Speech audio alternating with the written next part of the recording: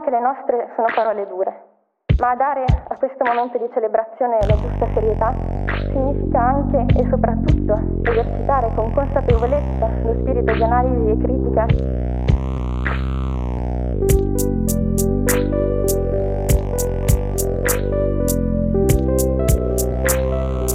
Ma quale eccellenza tra queste materie?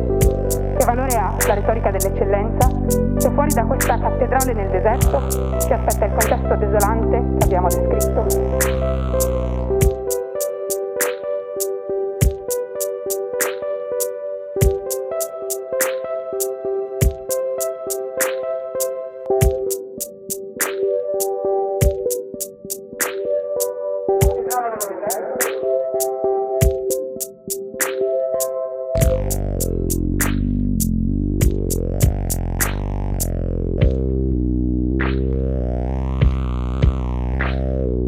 Ma quale eccellenza tra queste materie?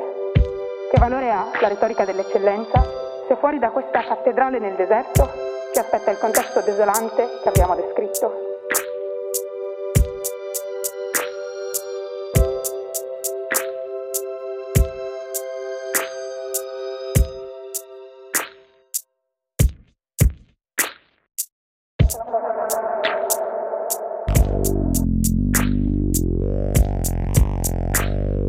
Sono parole dure.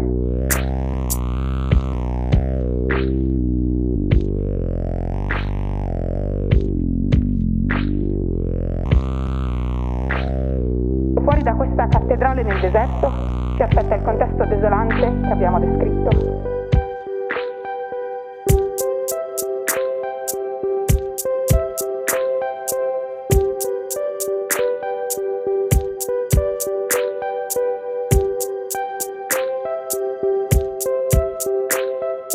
Sappiamo che le nostre sono parole dure, ma dare a questo momento di celebrazione la giusta serietà significa anche e soprattutto esercitare con consapevolezza lo spirito di analisi e critica.